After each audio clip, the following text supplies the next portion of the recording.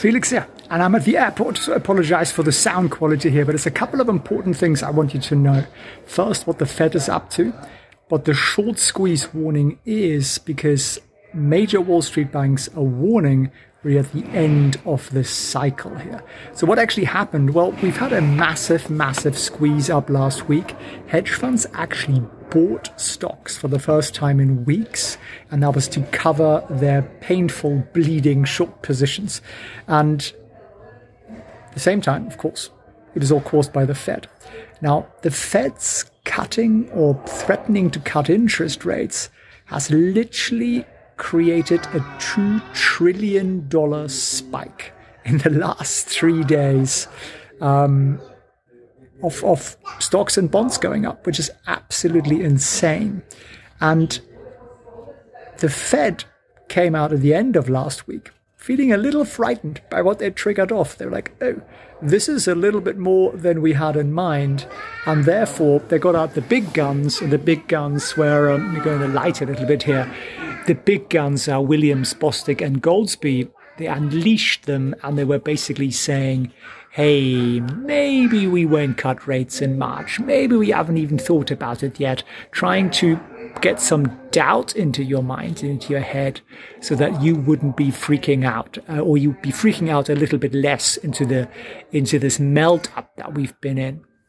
And I don't think it's going to be successful, because I think the momentum is too strong here. But at the same time, I think we have learned, don't fight the Fed.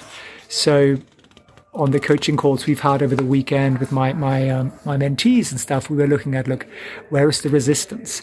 Where are the peaks? And on something like IWM, the Russell, we're at the peak. So we got some pretty strong resistance here.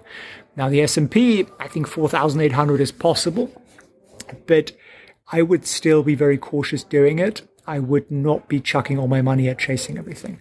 Now, the one thing that I think might be worth chasing, and again, this is not financial advice, is NIO. Because, I put out a whole separate video on this today. The battery test that they've just done is insane. The Abu Dhabi money just coming into them, I think it's great. Yeah, it might be dilutive, but still, it's just, it's the money. And therefore, if you look at laggards, I think that's a laggard of laggards. I mean, they really haven't gone anywhere all year. The stock's just gone sideways around $7, $7.50. How would I do that? Watch the video that I put out a little bit later. I actually walk you through a real trade there. But yeah, I just want to look a little bit more generally at the market here, as I can't do a live today, guys, because I'm literally flying. But yeah, the dash for trash is something that worries me. If you read our newsletter, Trading Floor Whispers, and I encourage you to go to felixfriends.org/sub, felixfriends.org/sub, and we literally talk about the bonk coin. That's a real thing. It's up 18,000%. And those kind of things say to me, maybe we've overdone it a little bit. Maybe people are getting a little bit, they're screaming diamond hands and to the moon again. And when that happens, doesn't mean the market's going to tank the next day or the next week, but I just think you can bear it in mind with your positioning that you're probably somewhere near a peak. And that peak can last for a while. And there are many reasons for trash and non-profitable stocks and crummy tech stocks to rally, because rates are going to come down. And for every percentage point, they should go up 10%, not 18,000% though. So the bonk coin is not one that I'm going to put all my money into, at least not at this price point. So watch the treasury yields. The bond market is a little bit more sober. They snort less cocaine, and therefore they're a good indicator. When yields go down, the stock market goes up. When yields go up, sooner or later, the stock market comes down. So the second thing that's going to come out is the reverse repo facility of the Fed. We drained about $150 billion out of that in the second half of last week, which means it's the biggest drawdown since the Silicon Valley banking collapse. So that matters because they're going to run out of money there. And at some point, they're going to have to come up with the next bailout. And they will. They will bail out banks again. And that could be an interesting one. So at the moment, we probably have a couple of months left. Well, it could, in theory, run out in January. But I would really, really focus back on quality. I would say this is a stock picker's market. I think there are good tech stocks out there that actually have a good business, that have enough cash, that have improving margins and have revenue growth. That's really the important thing, and are going to do well in 2024. But then there is also all the junk, the plugs, and those kind of things, which are just shitty businesses. And they're just rallying more because they've been beaten up so much. But that's probably just hedge funds and Reddit degenerates doing that. So you have to pick your corner. And if you're just looking for the long-term gains, go for quality. High gross margins, improving gross margins. If it's a growth stock, the revenue growth better be there. Otherwise, what are we looking at here?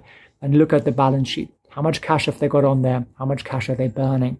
And I think if you do that consistently, you can actually find some really, really great names. Like we put out an IWM benchmark about a week ago or so. I know a lot of you guys have made a lot of money out of that, which is absolutely brilliant.